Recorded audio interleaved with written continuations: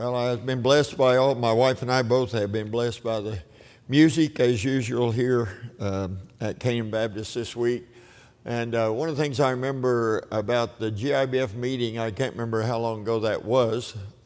You probably do. There was a lot of work put into that. But I remember the preachers and a lot of the comments had to do with the good gospel music, and just like we've heard this week, and that whole meeting was just, wow, the music was on. It was fantastic and outstanding. The preaching was okay. And but anyway, it was really great, that kind of great music. Appreciate it so much. Open your Bibles tonight to Genesis 32. Genesis 32. And for tomorrow night, if you'll read, let me see if I got it right, 35. Genesis 35 is where we'll be tomorrow night. And we'll conclude this series. There's more to Jacob's life and more to the story, but we reach a major point, well, tonight and tomorrow night in chapter 35. All right, in this life of Jacob. So we're in chapter 32, and what we're going to do is we're just going to stand and read our text to begin with, and then I'm going to back up and kind of bring us up to speed onto what leads us to the place of our reading, and then we'll attempt to preach this passage. So how about we stand for the reading of the Word of God, and I appreciate those that have expressed their interest in the whole account and have done their reading ahead, and I know it's been profitable for you. All right, so we're in chapter 32, and we're going to start our reading in verse number 22. Let's go to verse 22. And he, Jacob, rose up that night. Now we're going to talk in a moment about what led up to that if you haven't read ahead before tonight. And he rose up that night and took his 2 wives and his 2 women servants and his 11 sons and Dinah, and passed over the ford Jabbok. And he took them and sent them over the brook, and sent over that he had. And Jacob was left alone. And there wrestled a man with him until the breaking of the day. And when Jacob saw that he prevailed not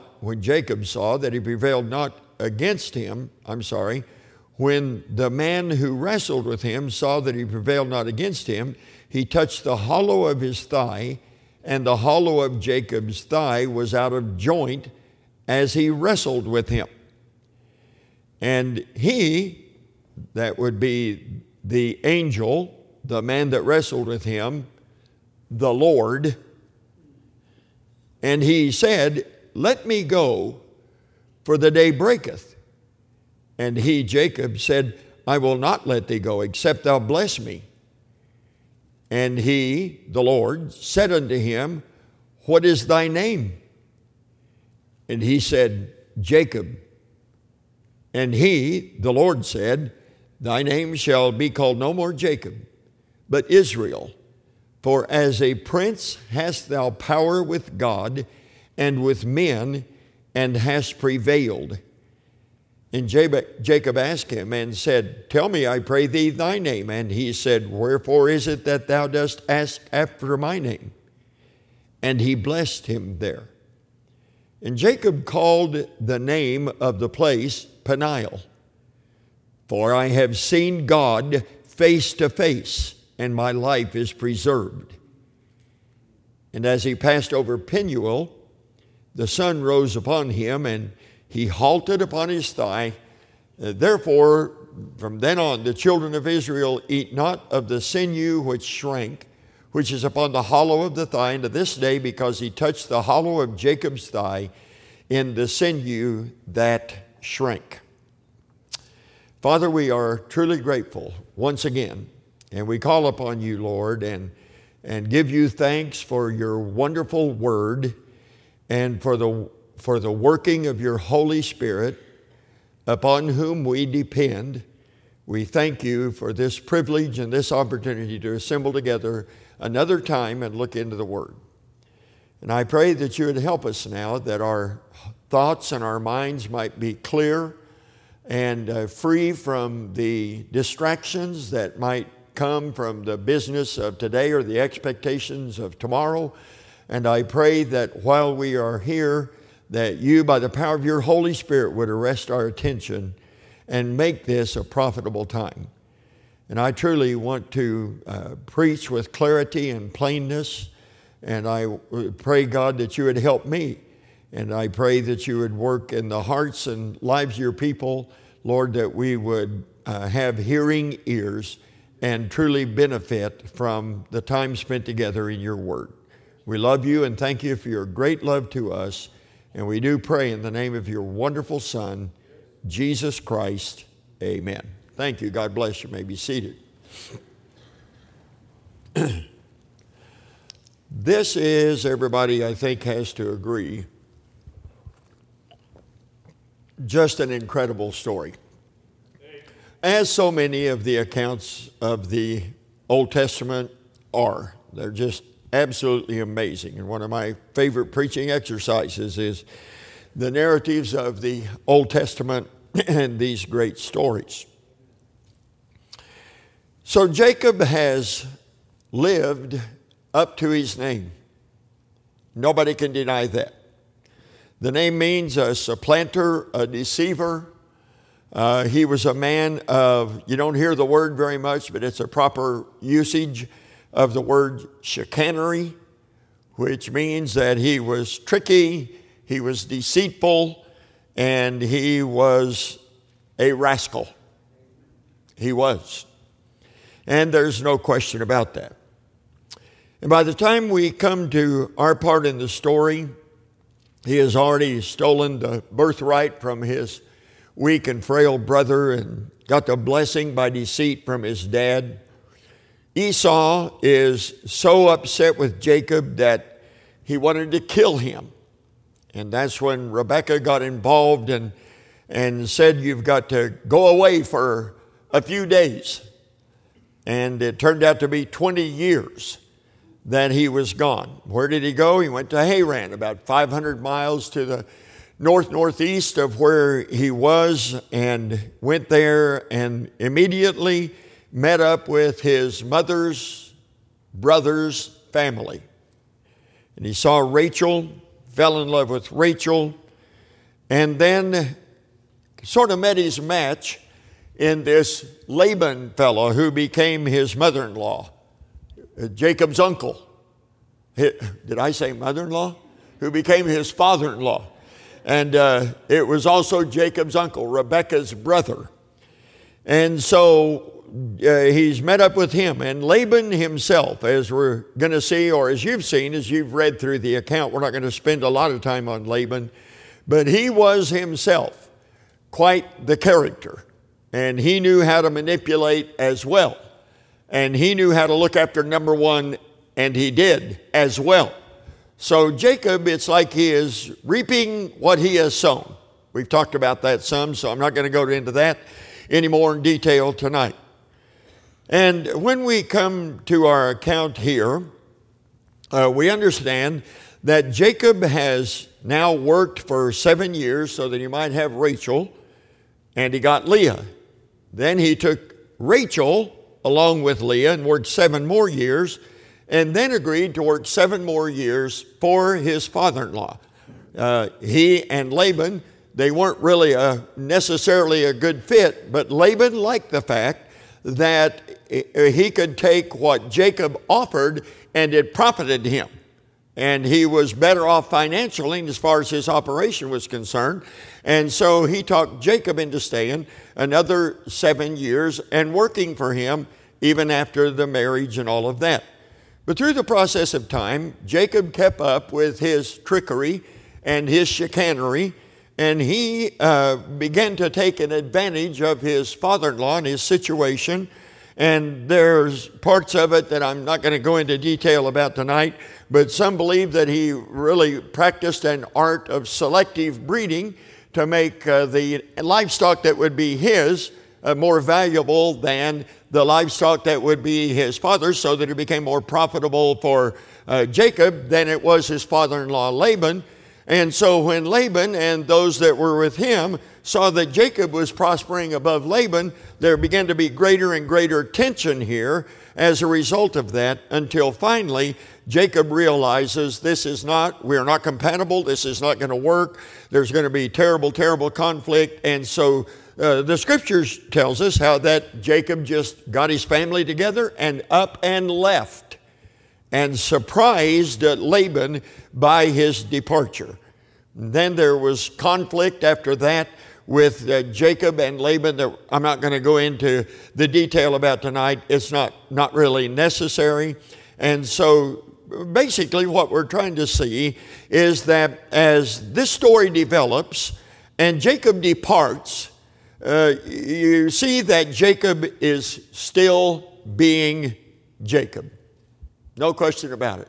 He's still applying the same approach. He still has the same deceptive practices and character, and he is manipulating, and he has it all figured out. It's sort of like you could hear Jacob saying, I got this, I know what I'm doing.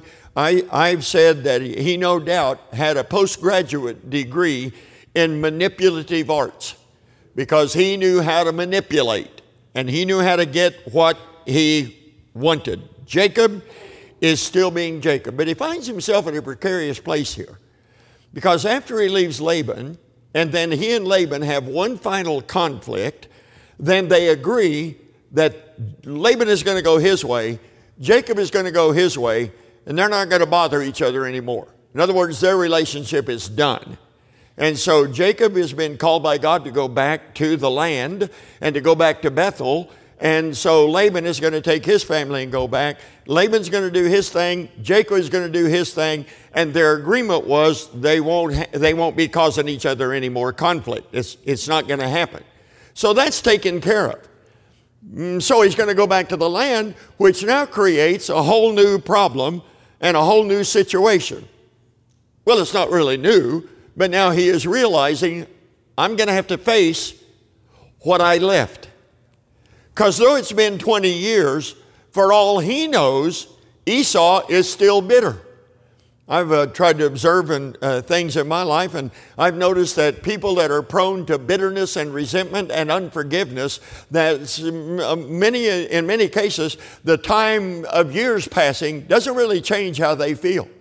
I've actually dealt with some people that were harboring bitterness and malice and unforgiveness and hate and such as that. And when they spilled the story, I assumed that this is something that was freshly happening that I just wasn't aware of. Come to find out, it could have been 10, 15, 20 years ago and more. And so as far as Jacob knew, Esau was still a bitter man. And so as he's going back, now he can't go back to Haran or Padan Aram. He can't go back with Laban.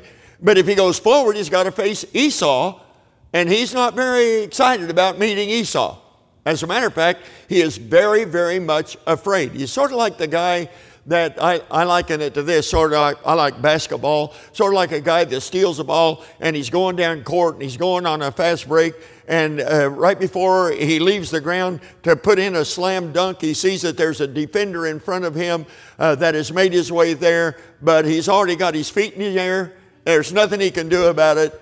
It doesn't matter how much he dunks that ball, he's going to get called for charging, because he already left the ground, he has no more control. Or the guy that's on a bungee jump. Remember when bungee jump fad went across the country, and I stood at our state fair in Oklahoma City and watched these individuals get up on that platform and just jump off of that platform. And I've had people say, have you ever tried that? And I'm disappointed that I looked that dumb. Like I would do. No, I'm afraid of the heights anyway. And I thought if I did that, I would probably, just as my feet left the platform, I would say, wait, but it would be too late. And he's already taken a jump here. You get what I'm saying? And he's got to meet his brother Esau. And so what does Jacob do? Jacob does what Jacob does. I got this. I'm going to take care of this. So he begins his movement so he can prepare to meet his brother. And here's what he does. What he does is he is going to get together a package that should buy off the wrath of Esau and put him in a place of favor with Esau. So he's going to give him cattle, and he's going to give him sheep, and he's going to give him livestock. He's going to give him this and that and another thing. And he gets this all, I call it a package. He's got it all together there. And as they meet Esau, then Esau is going to actually see all of that and says, now what is this about? Well, this is from Jacob, who said, give this to my lord Esau. Now, excuse me just a second. Jacob calling Esau my lord just about makes me want to gag. I don't know about you. But this is a man that is fearful. He is very much afraid. And then, so he tries to buy him off. I can give him enough stuff that it'll buy his favor. And just in case it doesn't buy his favor, I got that covered too. So he arranged his family, and he puts them in a place to where if Esau is on the warpath and still coming after him, then he's got his family arranged where those that he considers the most dispensable would get killed first. So the handmaids and their sons are in the most vulnerable spot meeting Esau. And then it would be Leah and her sons would be in the next most vulnerable spot, and the most protected would be then Rachel and Joseph, Benjamin having not been born yet. And so that is the situation. He's got it all covered.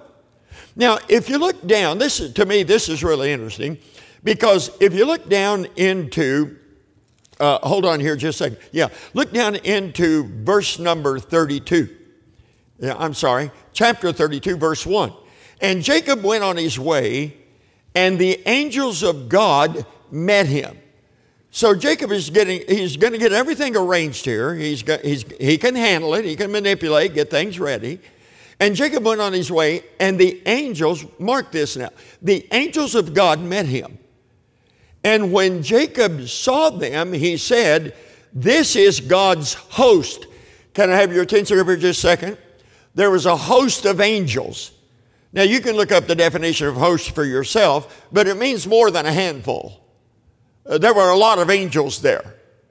The term is there was a host of angels. You look that up and you'll see that it had to do with a significant company or a significant number of angels. And so he sees them encamped there, and watch this, and he called the name of that place Mahanaim. Now, I have a question for you. Why would God have angels there? Well, what did he show Jacob that night when he had first left home and he was laying there with a rock at the place called Luz, later called Bethel? What did God show him that night?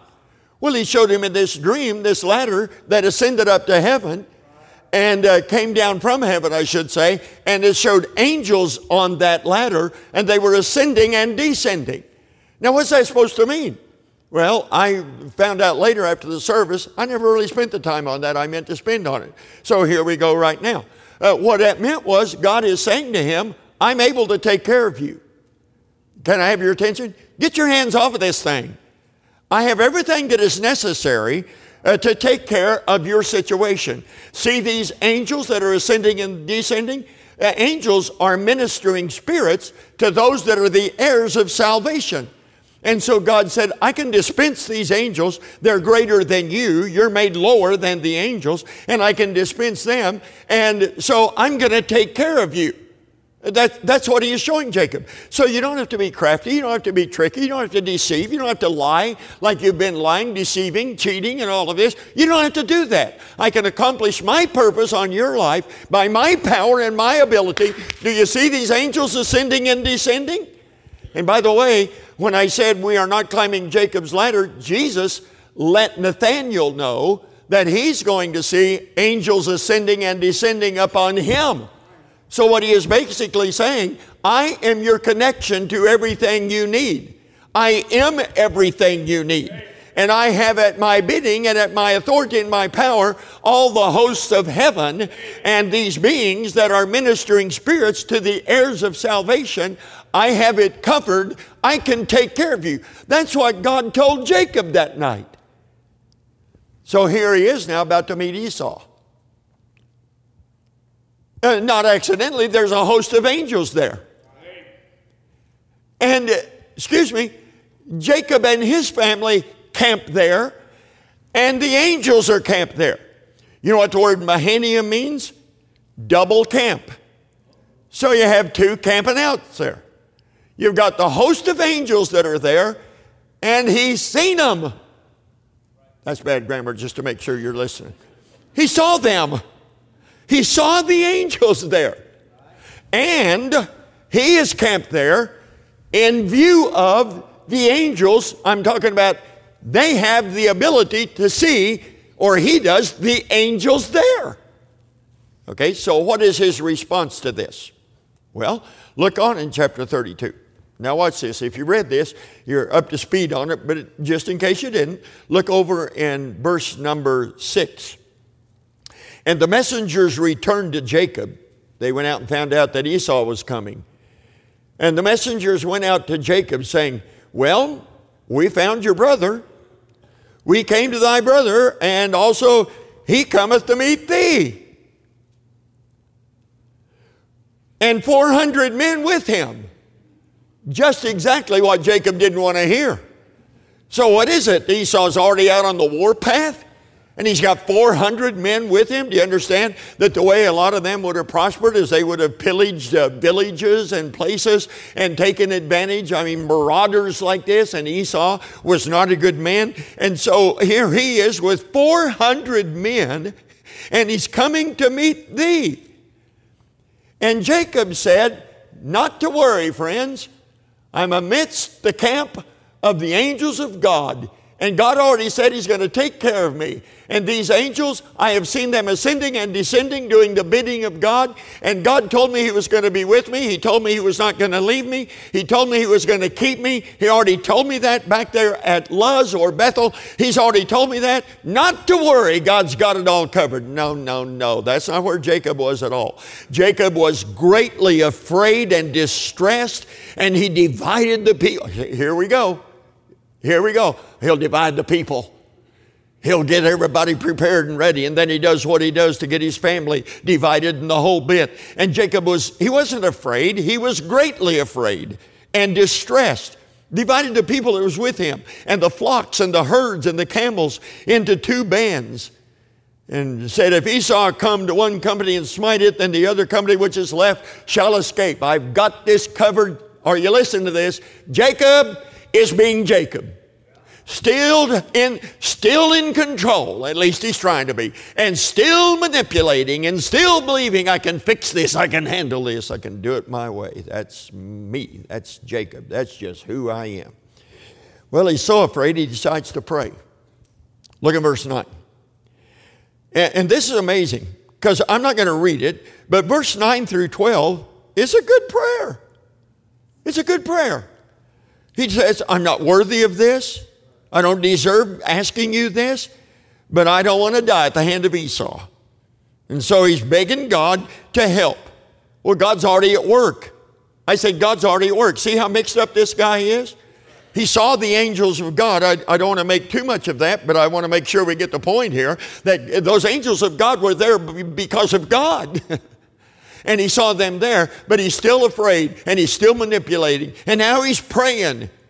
And after he prays is when he got the presents out, the gift, and he's going to appeal to Esau. Well, the night has come. The next day he's going to meet Esau. What is tomorrow going to hold? And if you notice in our account, it says that he passed over the ford Jabbok. A ford, what is that? It's a brook off of a larger body of water, river, such as that. So here's Jacob. Now, hold on just a second. He was, verse 24, left alone. Jacob was left alone.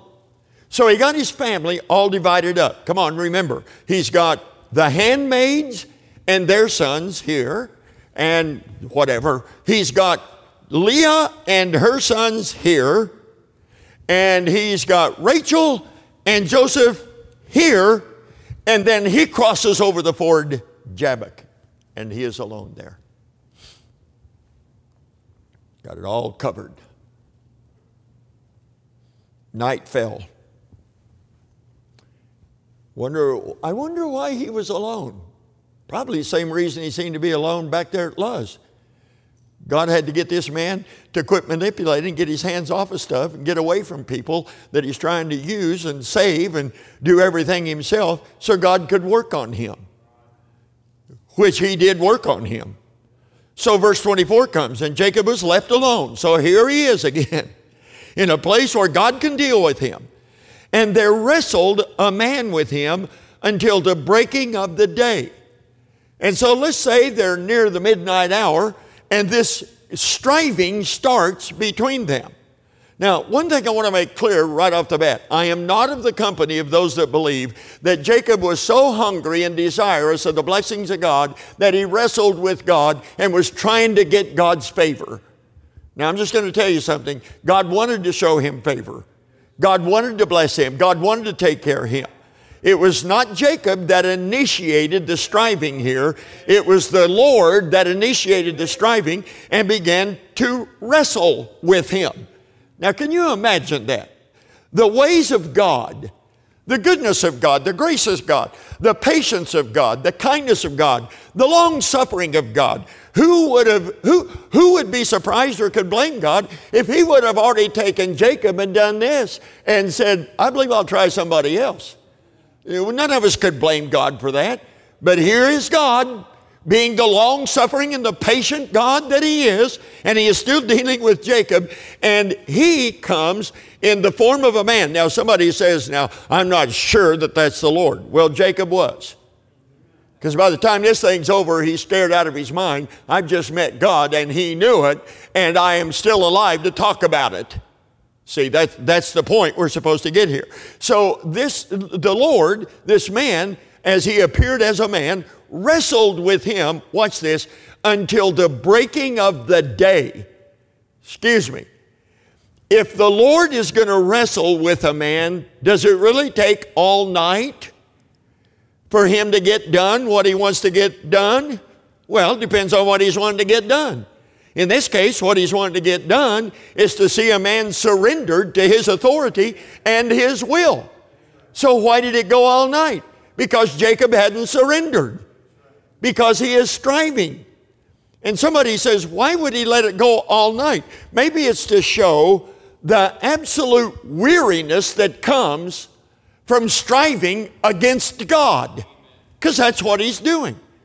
Maybe it's meant to show us that God can manifest his power and stop this at any time he desires, because it went on through the night, and as it began to become the daytime, now watch this, Jacob was still resisting, and Jacob was still striving until the Bible says that about the break of day that the Lord touched the hollow of his thigh.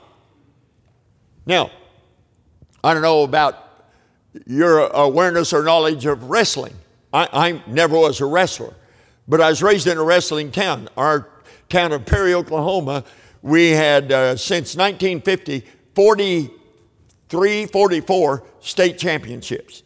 I mean, it's a wrestling mecca there. It's amazing. Just small town, high school, and they flat produce the wrestlers. It's amazing. So I did learn this.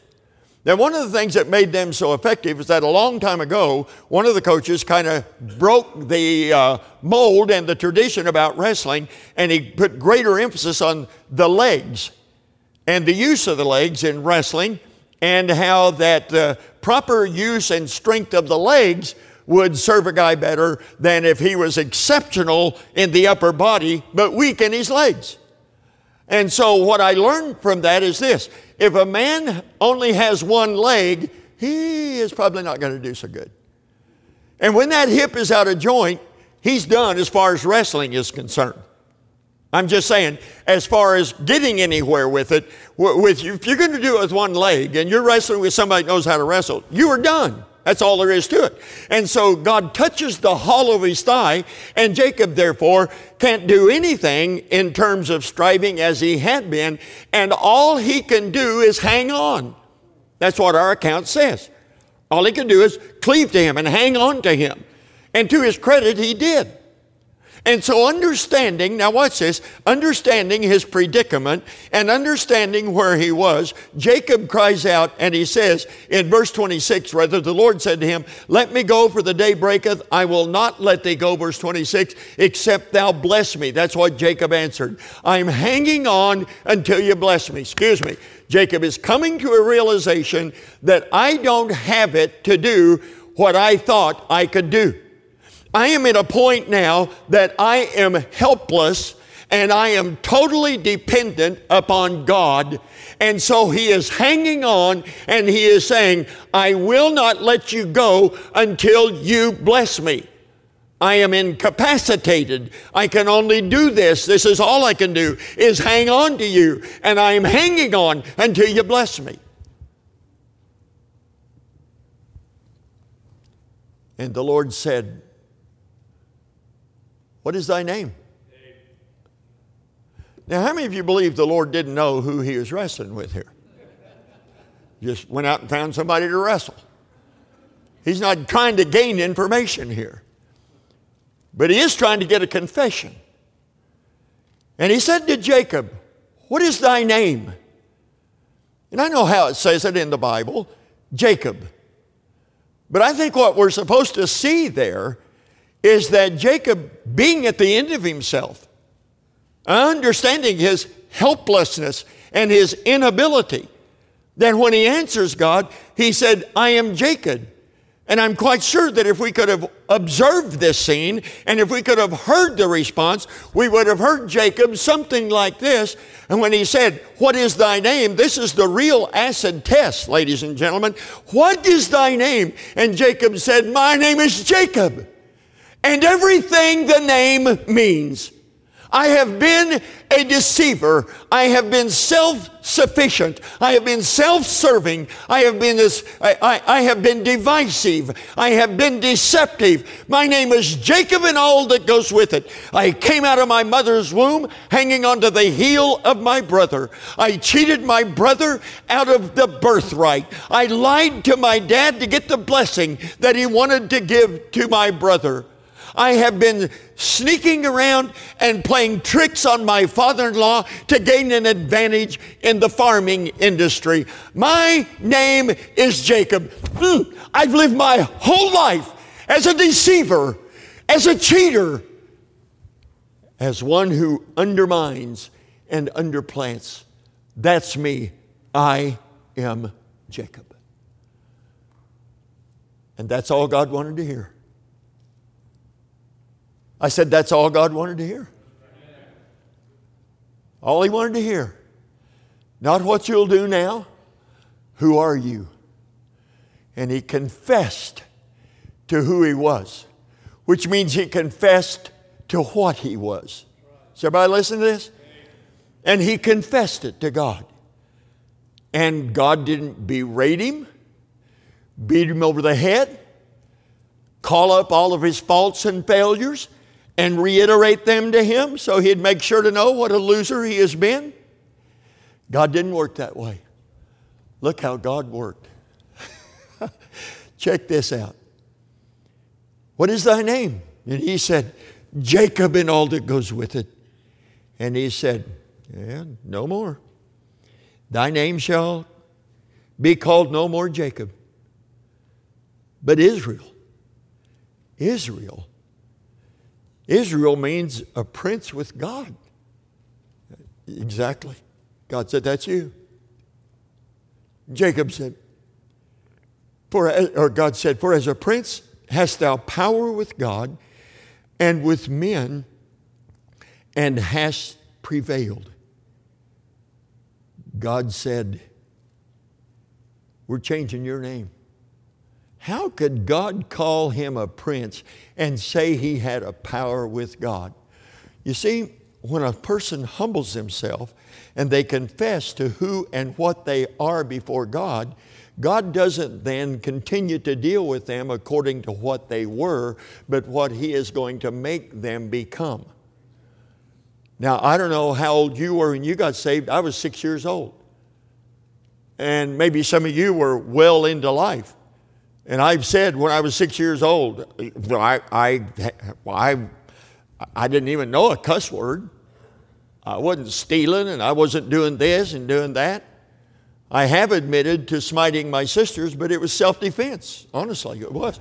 And so I was a sinner, though, and I knew it. And maybe there are those of you that got saved much later in life, and you look at where you were and what you was. And I just want to say, praise be to God, that when He deals with someone who humbles himself to Him and acknowledges their need of Him and their dependence upon Him, when He does that, then God doesn't continue on beating us over the head. It doesn't mean that we'll never have any results come back on the life that we have lived or anything like that, but God judges us according to what His Son Jesus did at the cross of Calvary. And when we get saved, He's not judging us in our life for all the past sins. And He begins to look at us, not where we have been, what He saved us from, praise God for it, but what He has for us and what He is going to make us. Somebody said, do you believe in predestination? The answer to that is an absolute yes. I believe that for everybody that got saved, just like Romans 8:28 and 29 say, that all things work together for good to them that love God, to them who are the called according to His purpose, for whom He did foreknow, He also did predestinate to be conformed to the image of His Son, that He, the Son, might be the firstborn among many brethren.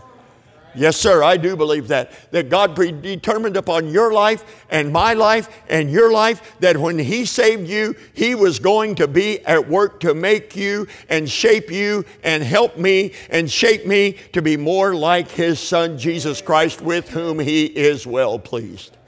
Yeah, I believe that. I sure do that. And that's what's happening here.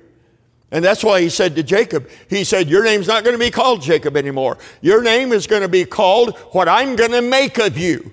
It didn't mean that he had arrived there at that particular time, but He said, I am going to work with you according to what I am going to make you, and you are now, look at me just a second, the descendant of Abraham and Isaac, and now Jacob, and he is part of that patriarchal family and the progenitor of the 12 tribes of the nation of Israel, through whom God would work and bless, and for whom He still will fulfill every promise that He made to them. He will yet fulfill upon him. That's Jacob, ladies and gentlemen. And God said, your name is now going to be called a prince with God.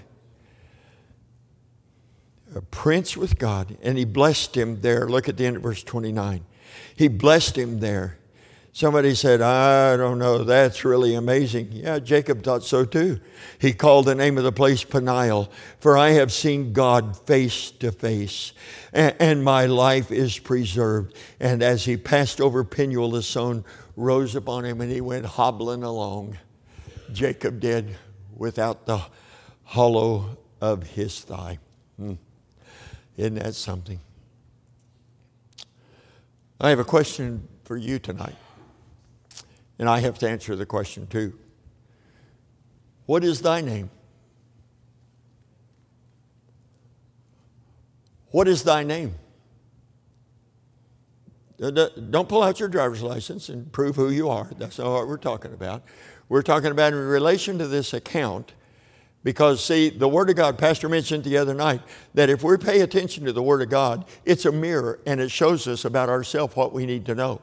It not only shows us who God is and the greatness of God and the high and lofty nature of God, but if we look in this book, I'm just saying, as you go through this account, we say, Jacob, Jacob, Jacob. But if we're real honest, we go look in the mirror and say, there's more of Jacob in me than I want to admit. There's more of Jacob in me than I want to confess. There are more times that I try to take matters into my own hand. Oh, you may not have made as many people mad. You may not have made anybody want to kill you, like Esau wanted to kill his brother. You may not have been a part of dividing a whole family. You may not. But you don't have to do all of that in order to be a Jacob. Because in your own realm of things, the matter is, what does God have for your life? And what is right before God for you? And what purposes has He placed upon your life? Well, I want to do this, and I'm going to do that, and I'm going to do this, and I'm going to do that. And I watch people all the time who sit in church and sing the songs and praise the Lord and know the language and everything. But when it comes right down to it, they're going to pretty much do what they want to do.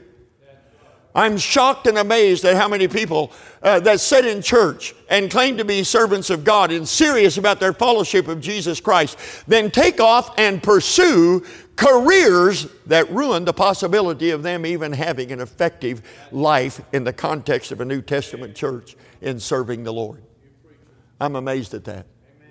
Well, it's what she's wanted to do ever since she was a girl. It's what he's wanted to do ever since he was a little boy. I mean, it's just something they've always dreamed about. That's how we're supposed to arrive at things.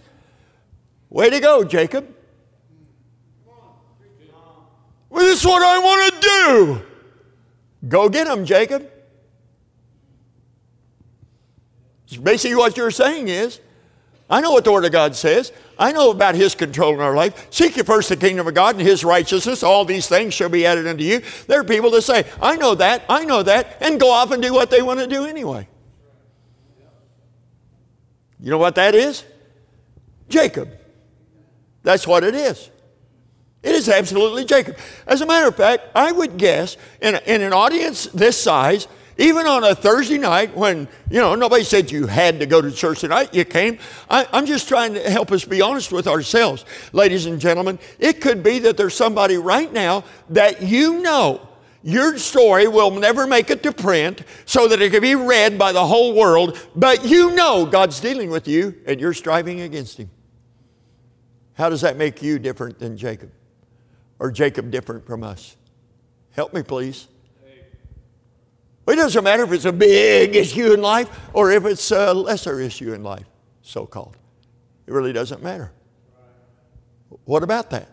Is God dealing with anybody here and saying, this is what I want out of your life. This is what I want you to put out of your life. And now look, I don't do this anymore and I don't do that anymore. And there's a whole bunch of things I don't do anymore, but this I'm just not ready to give up. Well, where did that conviction or persuasion come? Was that the Holy Ghost that is in you? Is it the authority of the Word of God? Was it the preaching word of the Word that uncovered that and made you aware of it, but you're going to walk out the door and go do your own thing anyway? How does that make you different than Jacob?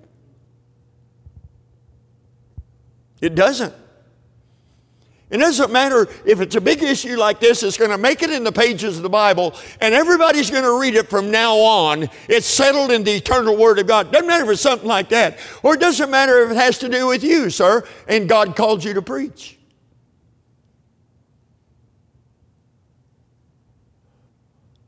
Or to serve the Lord in the context of this church. In a way that you don't feel comfortable with. Your comfort isn't the main concern. Amen. What about that? I'm not accusing anybody. I'm just saying, if you know there are areas in my life, we said a few things about the home this week because it kind of does come up in the account. And when you talk about marriage and you talk about the home, maybe there's some dad that said, yes, sir, I know, I need to be that kind of dad. I'm going to be that kind of dad.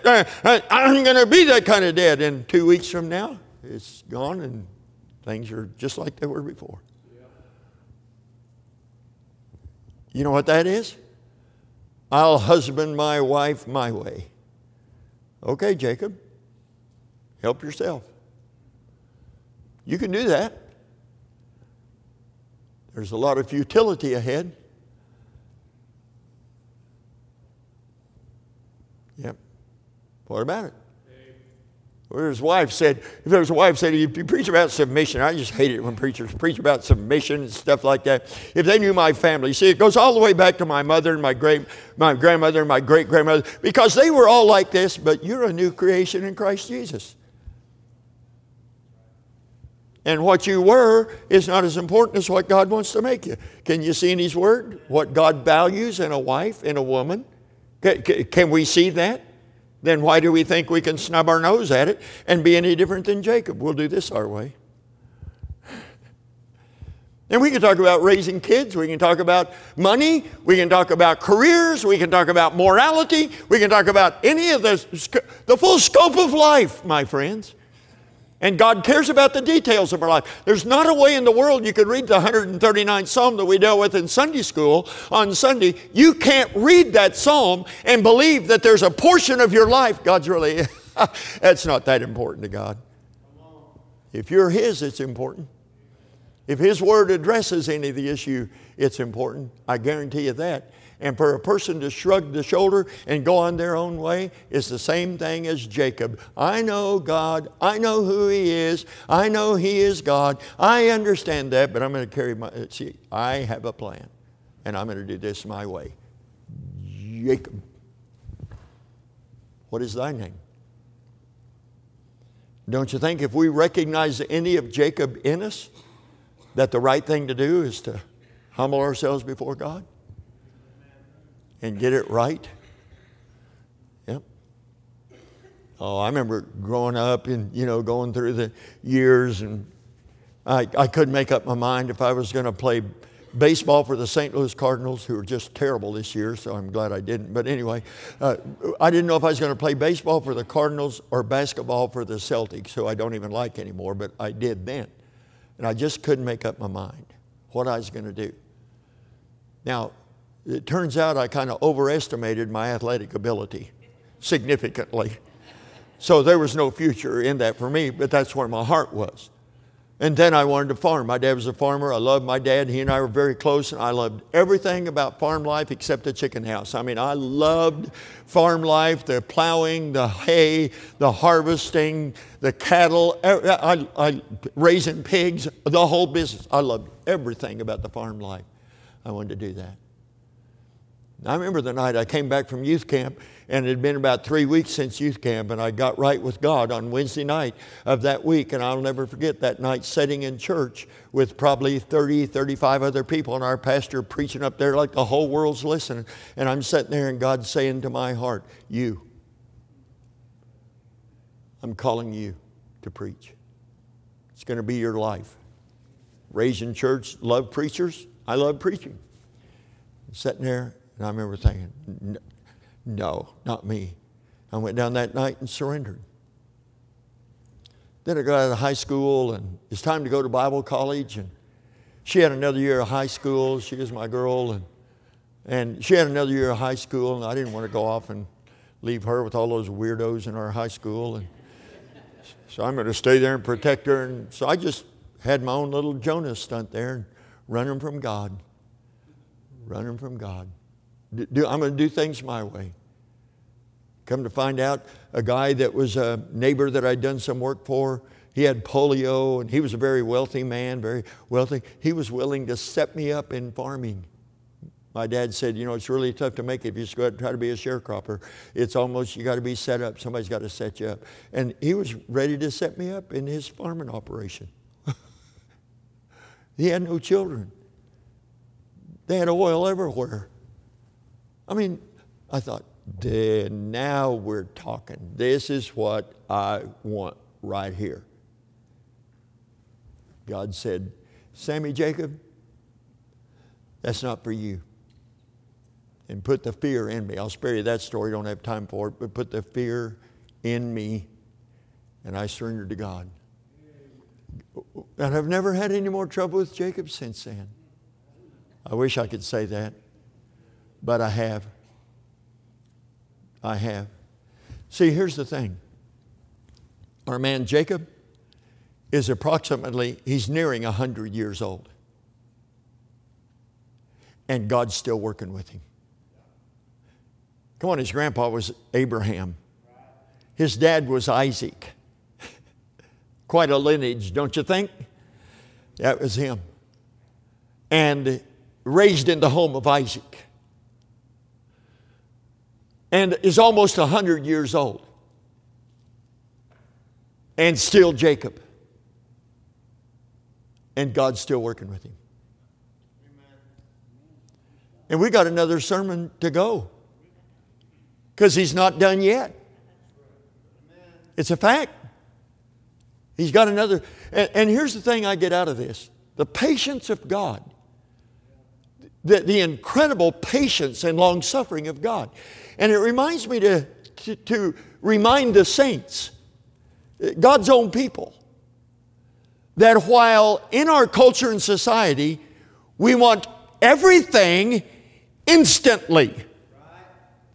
Whoever invented instant oatmeal did us all a great disservice. Instant oatmeal, it's awful, in my opinion. But then the microwaves. You can do this faster. We were conversing the other day, and it was in the, 1970, along 1970. They said that because of the coming of microwaves and coming technology, that by the year of 2000 or the early 2000s, that Americans would be working 22 hours a week and retiring at age 36 because you wouldn't even have to work. They kind of missed that one, didn't they? Yeah. And we want everything instant. Instant cash, instant this, my internet is so slow. Oh, bless your heart. That is so sad. High-speed internet, that's what we got. And instant everything. Well, let me tell you something that is not instant. Spiritual maturity. Spiritual growth. There are no shortcuts. I said there are no shortcuts. That God will teach you if you'll listen, if you'll quit striving with Him, if you'll quit justifying yourself, if you quit saying, I got this, I'll handle this my way. It doesn't matter if it's a sin that's gripped my life. It doesn't matter if it's my pride and arrogance. It doesn't matter what it is, my disobedience to God. I'll take care of this thing my way. Oh, excuse me just a second. If you'll let God, He'll take care of it for you. And He'll help you with it. And then what? Then He'll help you with the next step. And the next step. And the next steps. Can I have your attention just a second?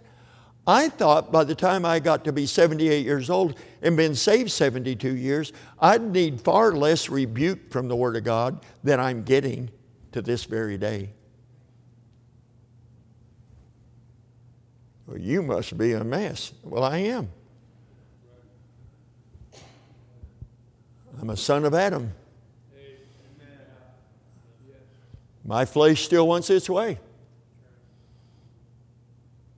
My self still wants what self wants. But he doesn't stop. I don't know how many times I've sat down and I've shared things with my wife, and sometimes in preaching, how many times I've sat down for my morning Bible reading, just trying to be a good Christian boy and get up and read my Bible, and God just raked me over the coals with what I'm reading. Oh boy, have to get right with God, and then have to get right with my wife. Even though it was her fault, I have to go back and I'm just joking. Have to get right with whoever, whatever. No, I'm just saying I said it never stops. It never stops. Somebody said, well, at least he got right and he humbled himself there. Yeah, but God's got to deal with him again tomorrow night. It never stops. It never does. And it doesn't matter if you're one of these young people fighting God's purposes and will for their life and wants so badly to fit in with this culture and with the world and with worldly friends out there. It doesn't matter if it's Sam or if it's some great grandpa like me. It doesn't matter who. As long as you have the presence of mind to know that you're a child of God and trying to live for God in this world, you're going to need the correction, you're going to need the instruction, and God's going to keep working on us about the Jacob that is in us. And when we yield to His control and His power, we'll know blessings and favor and communion and fellowship. And when we fight against it, you got to remember what the wise man Solomon said. He said, there is no wisdom and no understanding and no striving against God. You are not going to win. Don't say amen to the song, he always wins, and then go out and fight him. Oh, that worked in there pretty good. Don't say amen to that song. He always wins if he's not even winning in your life. See, what is thy name? And if you know that to one degree or another, my name is still Jacob, and you know why it's still Jacob, don't you think this would be a good time to just say, I'm not going to wrestle anymore. I'm not going to fight this anymore. I'm not going to try to make it my way anymore. I surrender.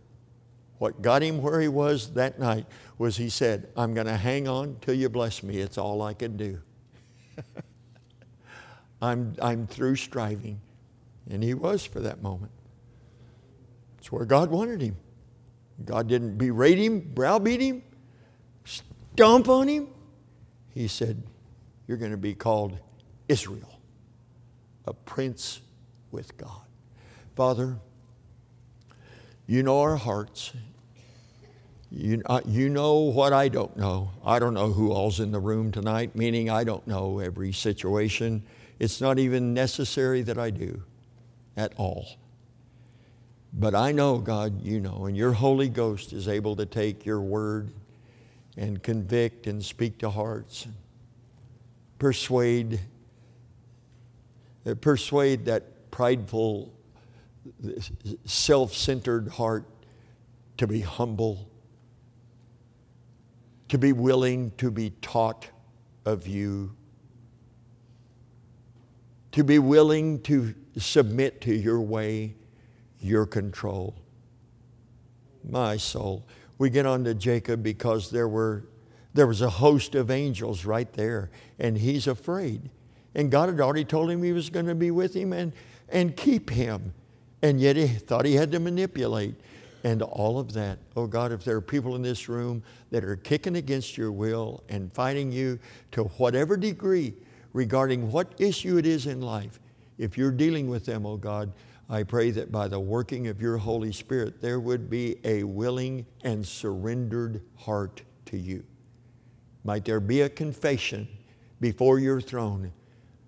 My name is Jacob. To greater and lesser degrees, my name is Jacob. I'm still fighting for my way. I'm still resisting what I know God would have for me. I am still hanging on to that pet sin. I will not confess to my pride and self-sufficiency. Oh God, please, the futility of such a life. Remind us, oh Lord, as you have in this account, of the futility of that self-governed life. Might your Holy Spirit work. In Jesus' name, amen. Let's stand together.